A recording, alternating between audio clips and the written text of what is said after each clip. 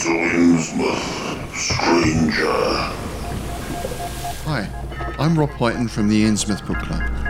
Join me and my fellow guide John Chadwick as we take you on a fortnightly tour of Innsmouth. We visit places such as the Picture House, the Library and Innsmouth Museum to discuss all aspects of weird fiction, whether it be book, film, music, TV or art. As well as that, we stop over at the Gilman House to have a chat with a resident guest. That includes authors, artists, musicians, in fact Lovecraftian creatives of all types. You can find our free shows on Patreon, and there you can also sign up as a patron, which brings you bonus content, plus a monthly PDF copy of Innsmouth News, which features articles, author spotlights, all the latest news and reviews, and more. You can find us at patreon.com/InnsmouthBC. We hope to see you soon, because remember, Innsmouth isn't just a place, it's a state of mind. You're listening to KZOM, Oleander Public Radio. Greetings, listeners. It is I, TV Spitzer and Farmer Dave, here once again to talk to you about the Cthulhu mythos, its books, its monsters, its unfortunate human casualties, its timeline in general, and even its tangential bits, like the dreamlands or things of a weird nature that are Lovecraftian leaning. Once more we head into those dark woods, further feeling those malevolent forces upon us. Once again we walk down the lightless stone staircase in the middle of nowhere. You're listening to KZOM. Astounding Stories 11, November 1930, by Various. Jeddah of the Lowlands, by Ray Cummings. Chapter 18, The Combat in the Green Darkness. Another interval, a dead, dark silence. I did not dare move. Gutierrez was here, within a few feet of me, probably. I wondered if he could see the outlines of the black sack. Doubtless they were very vague. But if I exposed my flesh, my face, my hands, that would at once attract his attention. I worked the loosened cords from my wrists, moved my stiffened hands until, with returning blood, the strength came to them. I could not reach my bound ankles without doubling up my knees. I did not dare chance such a movement of the sack. But, after a moment, I got my hands in front of me. Then I took the gag from my mouth and, with a cautious hand, pried at the top of the sack where it was bunched over my head. Its fastening was loose. Another interval. A dim, muffled voice. "The wasp is in sight, Gutierrez." A movement. A sound like footsteps. Probably Gutierrez moving to the corridor window to glance at Hanley's distant hovering flyer. I hoped it might be that. I had to take the chance. I slid the bag from my face. I feared an abrupt alarm or Gutierrez leaping upon me. But there was silence, and I saw his vague, dark outlines at the window oval, 5 feet from me. I got my ankles loose and slid the bag off. I was unsteady on my feet, but desperation aided me. Gutierrez half turned as I gripped him from behind. My hand on his mouth stifled his outcry. His black knife blade waved blindly. Then my clenched knuckle caught his temple and dug with the twisting Santos blow. I was expert at it, and I found the vulnerable spot. He crumpled in my grasp, and I slid his falling body across the narrow corridor into the nearest cubby oval. Almost soundless. And in the control room, Jeddah and DeBoer were murmuring and gazing at Hanley's ship, which hung ahead and above us at the 0 height. I had planned all my movements. No motion was lost. Gutierrez was about my height and build. I stripped his black suit from him, donned it, then tied his ankles and wrists, and gagged him against the time when he would recover consciousness. Then I stuffed his body in the sack and tied its top. This black suit had a mask, rolled up and fastened to the helmet. I loosed it, dropping it over my face. Knife in hand, I stood at the corridor window. It was all black outside.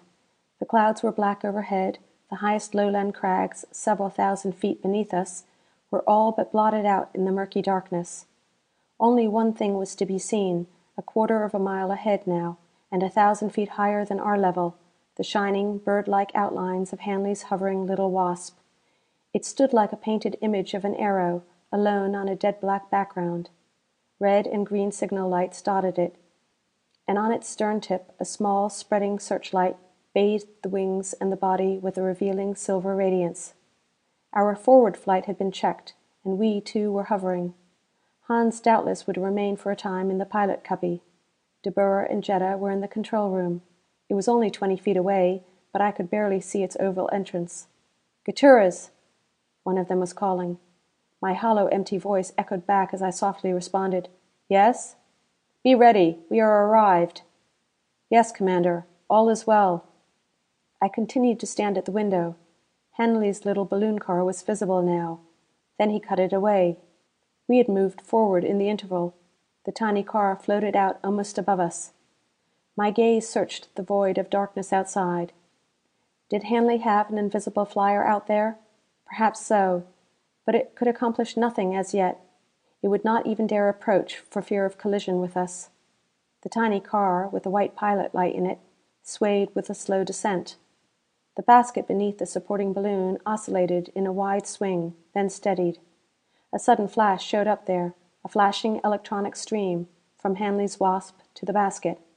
The shot swept the basket interior. No one could be hidden there and survive. It was Hanley's proof to us that he was following instructions. "Ha! He obeys properly, Jetta." The voice floated back to me from the control room. Could I creep in there, surprise De Boer now, and kill him? Doubtless. But it would alarm Hans. I must await my chance to get them together. "Gutierrez! Hans! Get us under it! Gutierrez!" The vague outline of De Boer came toward me in the corridor, burly, dark blob. His mask was down now. There were points of light glowing like faint distant stars to mark his eyes. "Gutierrez!" "Yes?" A small black figure followed after him. Jetta. "Yes, De Boer." I stood over the sack. "I'm ready." De Boer's giant shape towered beside me. Now, my knife thrust now. But Hans was coming toward us. He would take alarm before I could reach him. "Open the side port, Gutierrez. Hurry, the car is here. Hans, you should have stayed up there."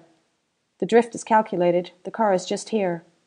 We were all swift-moving shadows, disembodied voices. "Get that port open." "Yes." I opened it. We went outside on the runway. I passed close to Jetta, and just for an instant pressed my gloved fingers on the black fabric of her arm, and she knew. "Now, seize it. Here, Hans, climb up. I have it. Pull it, Gutierrez." The car drifted at us from the black void. We caught it. "Hold it, Gutierrez."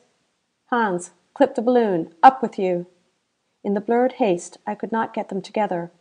I did not want to kill one and have the other leap upon me. We fastened the little balloon and dragged the car onto the takeoff platform. The shape of Hans leaped into the car. "It is here, the ransom money." "Lift it to me. Heavy?" "Yes." "Gutierrez, help me. Hurry, if Hanley tries any trickery." Our arrow was drifting downward and southward in the slight wind. Hanley's Wasp still hovered at the 0 height. "In, Gutierrez." Hans and I hauled out the heavy casket and placed it on the wing runway. De Boer pried up its lid. The gold was there. I could not tell where Jetta was. I prayed she would keep away from this. Then the shape of De Boer was missing, but in a moment he appeared, dragging the sack. "Lift him, Gutierrez. Hans, unclip the balloon and shove off the car." We were all standing at the 2-foot rail of the runway. The car basket, floating now, was offside and level with us. My chance! "In with him, Gutierrez." I shoved the body encased in its black sack, with Hans helping me, and suddenly De Boer's knife came down at the sack. A stab! But an instinct to save the poor wretch within swept me. I struck at De Boer's arm and deflected the blow. The sack tumbled into the car. I had neglected whatever chance had existed. Too late now. "What in the hell?" De Boer's shape seized me. "What?" It sent me into a sudden confusion. I flung him off. I stumbled against the shape of Hans. The car was almost loose, drifting away. Without thought, a frantic impulse, I pushed Hans over the brink. He fell into the car. It swayed into an oscillation with the impact. The balloon sank below our wing level and was gone, with only Hans' muffled shouts floating up. And De Boer came leaping at me from behind. I whirled around. My danger was too much for the watching Jetta. She screamed. "Philip, look out for him! Ha! The American? By damn, what is this?" It gave de Boer pause. He gripped a wing stay wire for a second. Then he came with a rush. The corridor door was open behind me. I flung myself into it and collided with a shape. "Philip!" I shoved at her frantically. "Jetta, get back! Away from us!" I pulled at her, half falling. De Boer's shape came through the doorway into the corridor, and was blotted out in the green darkness as he turned the other way to avoid me if I struck. A silence. The shadow of Jetta was behind me. I stood with poised knife, listening, straining my eyes through the faint green darkness. De Boer was here, knife in hand, fallen now into crafty, motionless silence. He might have been close here, down the corridor, or in any one of those nearby cubby doorways. I slid forward along the wall.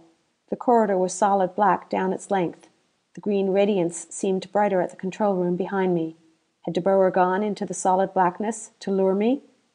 I stopped my advance, stood again, trying to see or hear something, and then I saw him. 2 small glowing points of light, distant stars, his eyes, 5 feet ahead of me, or 10, or 20. A rustle, a sound. His dark form materialized as he came, a huge black blob overwhelming me, his arm and knife blade striking. I dropped to the floor grid, and his blade went over me, and as I dropped, I struck with an upward thrust. My knife met solidity, sank into flesh. I twisted past him on the floor as he fell. My knife was gone, buried in him. Words were audible, choking gasps. I could see his form rising, staggering. The open port was near him. He swayed through it. Did he know he was mortally wounded? I think so. He swayed on the wing runway, and I slid to the door and stood watching, and was aware of the shadow of Jetta creeping to join me. Is he? Quiet, Jetta. He stood under the wing, swaying, gripping a stay. Then his voice sounded, and it seemed like a laugh. The craven American.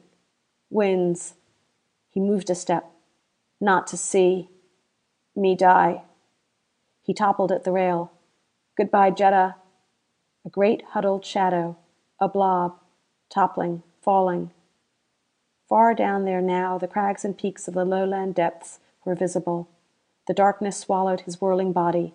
We could not hear the impact. Chapter 19. Episode of the Lowlands. There is but little remaining for me to record. I could not operate the mechanism of invisibility of de Boer's X-Flyer, but its pilot controls were simple. With Jetta at my side, trembling now that our gruesome task was over, we groped our way through the green darkness and mounted to the pilot cubby. And within 10 minutes I had lowered the ship into the depths, found a landing place upon the dark rocks, and brought us down. Hanley's Wasp had landed. We saw its lights half a mile from us, and then the lights of another ship, an X-Flyer convoying Hanley, slowly materializing nearby. And then reunion. Jetta and I left de Boer's invisible vessel and clambered over the rocks, and presently Hanley, staring at our grotesque black forms, came rushing forward and greeted us. We were an hour locating de Boer's flyer, for all that Jetta and I had just left it and thought we could find our way back, but we stumbled onto it at last. Hanley felt his way aboard and brought it to visibility. It has since been returned to the anti-war department with the compliments of Hanley's office. The ransom money was restored to its proper source. Spawn's treasure of radiumized quicksilver we shipped back to Nareda, where it was checked and divided, and Jetta's share legally awarded to her. De Boer was dead when Hanley found him that night on the rocks. Jetta and I did not go to look at him. The balloon basket landed safely. Hanley and his man were down there in time to seize it. Hans was caught, and Gutierrez within the sack was found to be uninjured. They are incarcerated now in Nareda. They were willing to tell the location of the bandit stronghold. A raid there the following day resulted in the capture of most of de Boer's men. All this is now public news. You have heard it, of course, yet in my narrative, setting down the events as I lived them, I have tried to give more vivid details than the bare facts as they were blared through the public audiphones. An episode of the strange, romantic, fantastic lowlands. A very unimportant series of incidents mingled with the news of a busy world. Just a few minutes of the newscaster's time to tell how a band of depth smugglers was caught. But it was a very important episode to me. It changed, for me, a clanking, thrumming, machine-made world into a shining fairyland of dreams come true. It gave me little Jetta. End of Jetta of the Lowlands, chapters 18 and 19. Recording by Karen.